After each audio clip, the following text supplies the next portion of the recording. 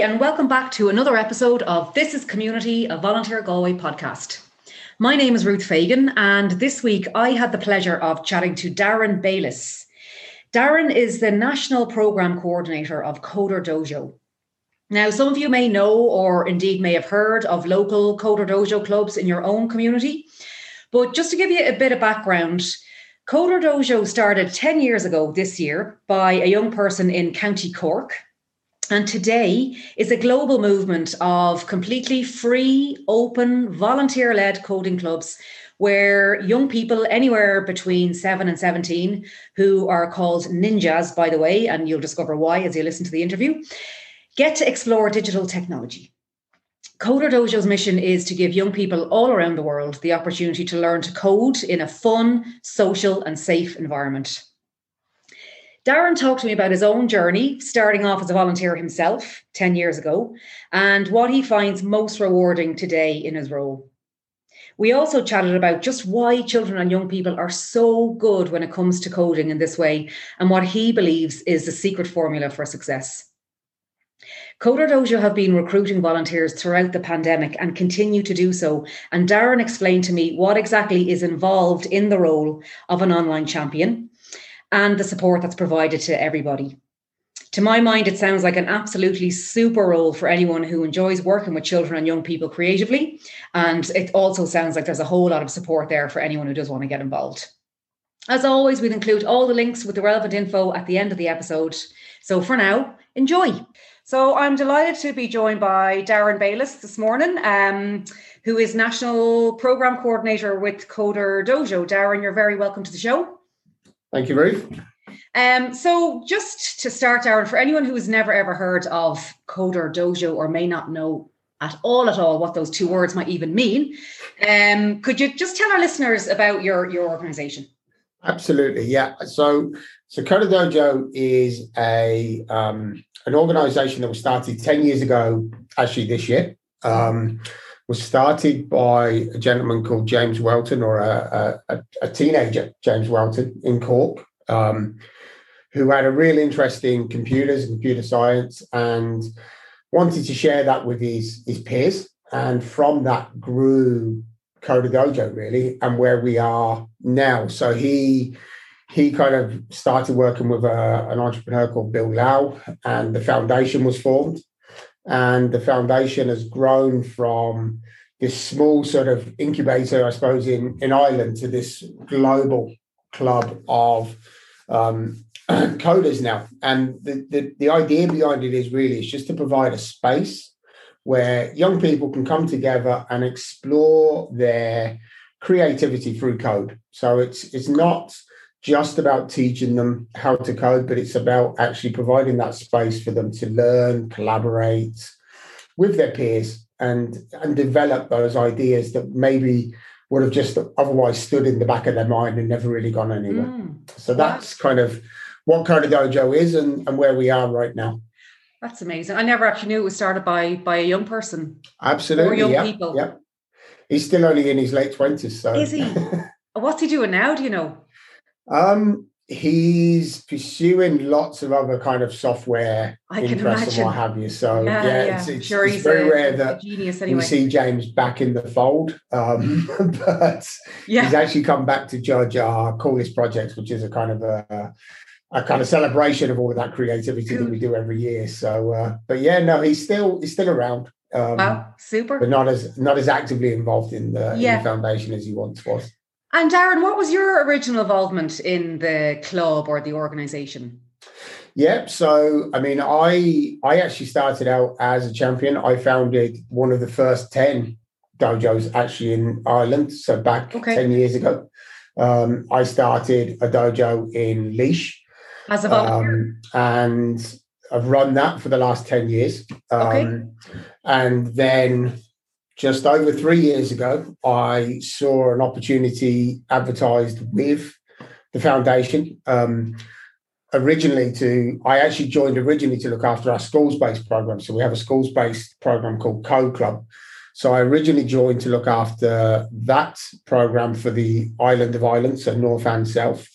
And then just over a year ago, I took on responsibility for both Coder Dojo and Code Club. So I've kind of come this kind of weird full circle from being a volunteer myself and running the dojo to now actually working for the foundation. Brilliant. Looking after dojos across Ireland. I love hearing these sorts of stories. It's really lovely.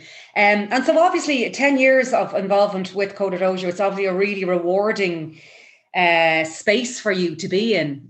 What is it that you get out of it, Darren?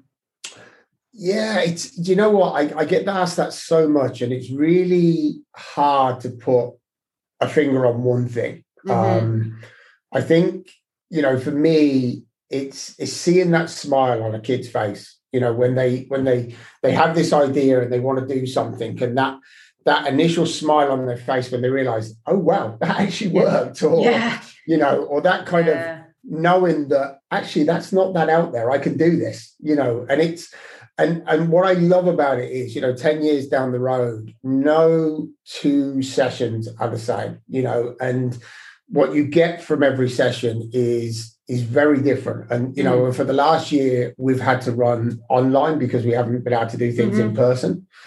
And even from those online sessions, you still get that wow every session. There's still, you're looking at the little pictures of the kids when you're doing something, and you see that smile and you see that reaction from one of them, and it's like, you know what, that's you're just connecting with them, and what you're doing is connecting with them in some way. And that for me just drives me every time. It's just seeing their reactions. And one thing I often kind of ponder is, like, with creativity and technology, they seem to go beautifully together when it comes to children. There's just a gorgeous blend of these two worlds that children just seem to delve right into. And why do you think it is that young people are so good at it? I think it's a lack of fear. Yeah. I think, as we get older, we're pre-programmed to rethink things, to sort of, question our decisions. Children don't. They just, they put on the wellies and they dive in the puddle. We'd stand there and look at it and go, I wonder how deep that is. And I think with children, it's just that lack of fear. It's that, they're not afraid to try something. They're not afraid to fail because, they know that, they're learning from that ultimately. Whereas I think as we get older, we become a little sort of pre-programmed to not want to fail or not to accept that in the same way. So I think it's just a lack of fear. It's that, that abundance of creativity and desire to learn with kids that, if you harness it right, you can get so much from it. Yeah, it's true. It's very true. In relation to children and young people, when we look back at this year, or just over a year, there's been so many challenges for them. I mean, they've been faced with challenges as regards, I suppose, their recreational outlets, socialization, education, and technology has been very important, I suppose. This year in particular, this past year for all of us, has played a very central role in our lives. But I guess there's been challenges there for young people too. What do you see as the current challenges for young people in relation to technology, access to technology? Yeah, I mean, we've had to address this a lot this year, and and I think we kind of almost assume in this day and age that everybody has access to a computer or everybody has access to a tablet, or and that's not the case. We know that that's not the case for every child, and and sadly that means that some children have got left behind, not just, from a recreational point of view, but from an educational point of view. And I think one of the biggest challenges this year has been trying to find a way in which we can do things that involves everybody, but doesn't necessarily need a massive amount of tech to do it, if that makes sense. And I know with our, if I look at my own dojo and what we've been doing with our sessions, we've kind of grown over the year from 20 kids in person to nearly 100 kids in an online session. Wow. And as we've grown, we've had to adapt and realize that, okay, the learning outcome here, or the educational outcome that we would normally look for, has become less important, but the engagement, the actual fun has become more important. And I think I think a lot of organizations, from talking to them, have slowly but surely realized that over the year that, if you do something in a structured way, but in the right way, you can get an awful lot from just having fun rather than trying to, sit on a screen and teach, because it's hard, and I think, and I look at my own kids' school, I look at other schools, I think they've done tremendous work this year in trying to engage children in a fun way, but also still try to actually, acknowledge that not everybody has, a PC, not everybody has access to a tablet, and some kids are working off phones, and, and that has a limitation to what you can do. And, or there might not be, there might be a laptop in the house because mum and dad have one for work, but that's only available of an evening or a weekend and that, so I think, it's been a strange year, and there's not probably one answer to your question, to be honest with you. I think we're still learning. We're still, learning about how we can better engage online, because, there's also that thing of too much time online. True. This other side. Balance between, what is constructive online time and what is negative online time as well. And I think for children, given the opportunity of sitting there with a PSP or a Switch or something, they'll do that all day long. But are they getting anything from that other than tired fingers or eyes? Not really. If you can engage them with a fun quiz or a bit of fun, absolutely. It's probably what they'll learn from that. Yeah, that's a really valid point. I suppose it's the quality of the time that they spend while using technology, or the experience that they have while on it. And as you say, if it's fun and engaging as opposed to passive. And I suppose with Coder Dojo, it's a very active, engaging type of sort of activity that the young people are doing. How does it enable more the creativity side of the work? How does it really enable that with the young people that you're working with? Yeah, I mean, I think what we've tried to do, and again, every dojo is different. Every group is different. But I know, I can speak from my own guys. What we've tried to do is give them the option. So, we have younger children that are very new to this. So we do something that's called Scratch, which is a visual block-based programming with them. But we do a different project each week, and we try and give them an option of what project they want to do. So we'll show them what the project options are, and we try and make those a bit fun. So there's as long as the code does what we want it to do, we don't really get hung up on how it looks. So if I tell them they need to put a rabbit in, but they put a hippo with wings in, I don't really care if they, as long as they like what it looks like, but it does what it should do. So with those guys, they're a lot younger. They're probably an average age of kind of 8 or 9. So that's what we've done with them. We have an older group that are probably, I suppose, an average age of 12. They've all moved on to Python, so they're doing actual proper programming. But again, in a fun way. So they're doing fun, active, creative projects.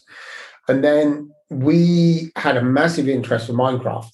So we established a Minecraft / freestyle room for some of our older kids. Well, actually, not necessarily our older kids. I suppose the average age in there is probably 13, 14.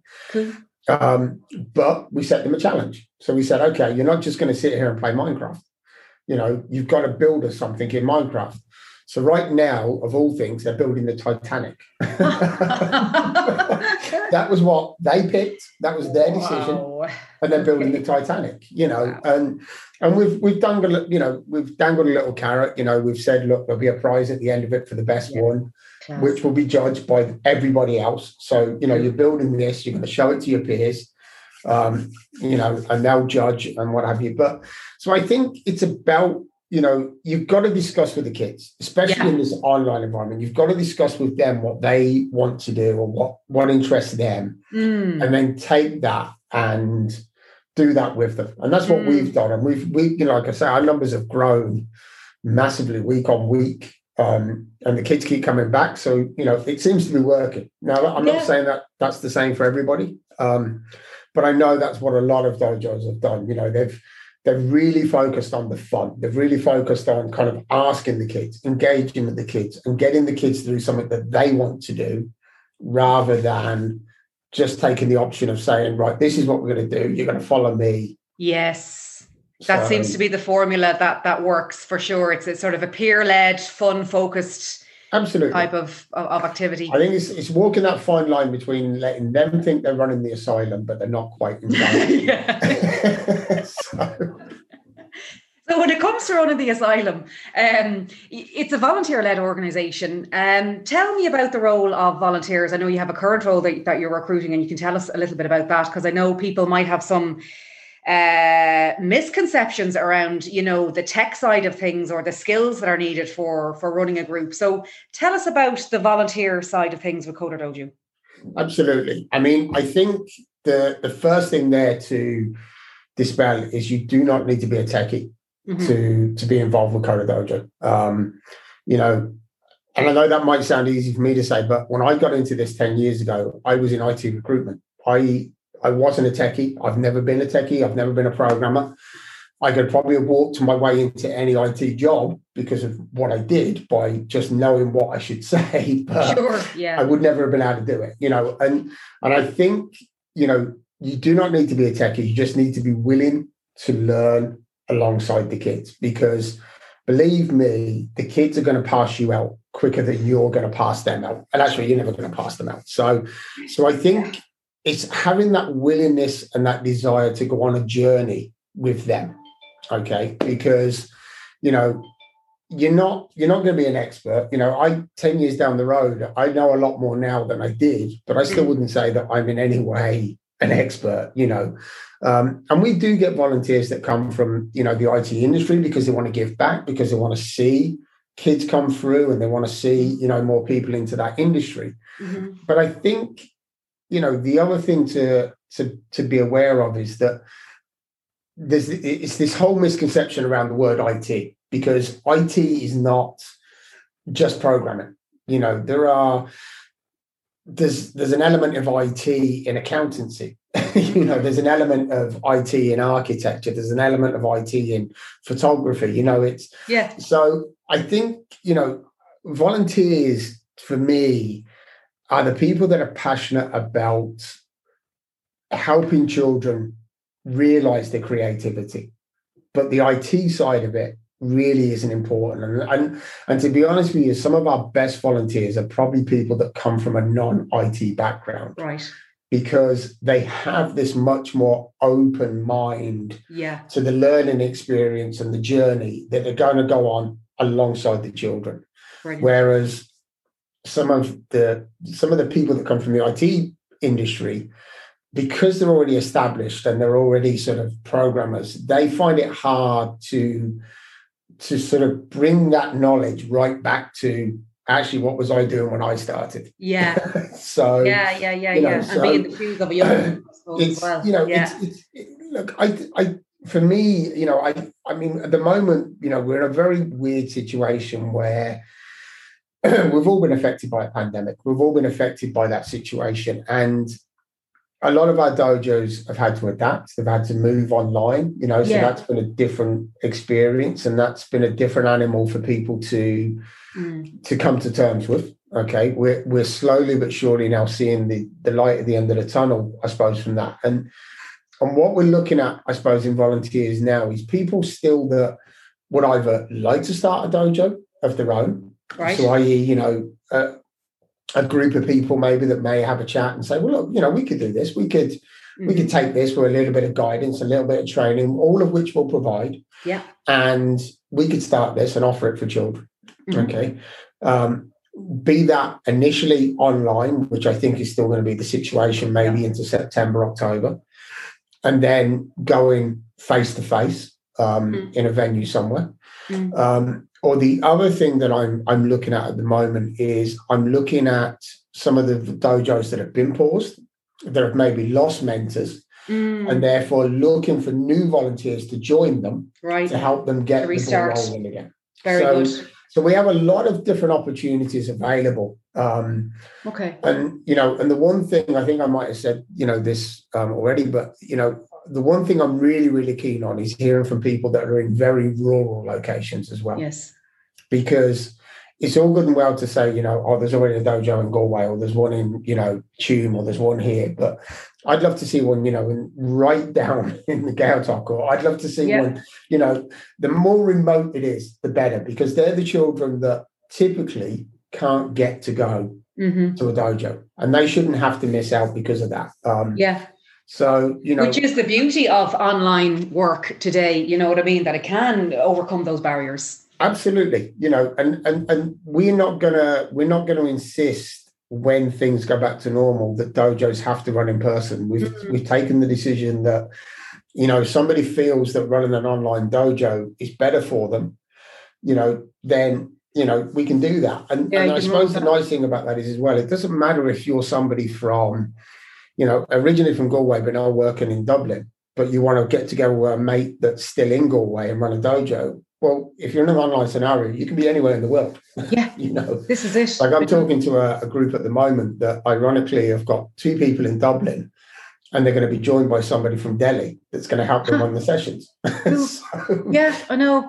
Which is a huge plus. If there was ever an upside to this pandemic, it's the one thing we can take away. Is that barriers have been broken down, and we can work in a virtual space and do more often than we thought we could have done. Absolutely. Yeah. And just to sort of, so like that, I'd love to hear from anybody that's interested in finding out more. At the moment I'm spending a lot of time actually working with new volunteers, doing training for them, and that we wouldn't normally have the capacity to do. So, so to make sure that people are 100% comfortable with going on that journey. So, Brilliant. If anybody out there is interested in coming along and joining us, well then, they have access to the role that we have advertised. I'd love to hear from them, and we can take it from there for them. So that's the best way for people to find out, is just to check out our role, which we'll list at the end of this interview on our website. And apply for that, and you'll follow up with them. And I'll follow up with them. That's great, Darren. That's great. Look, I wish you the very best of luck. You're doing brilliant work, and the very best of luck with all. And here's to more volunteers. Brilliant. Thank you very much, Ruth. So thanks so much to Darren for joining me this week on the episode. It was a pleasure to chat to him and to learn all about Coder Dojo and the work that they do in the local community. For anyone interested in finding out a little bit more about the role that Darren is recruiting for at the moment, we'll include a link to it in the notes section here. And we'll also include a link to our own website where you can have a browse and you can find out about our service and how we can support you in finding volunteer work. Till next time, take care and thanks for listening.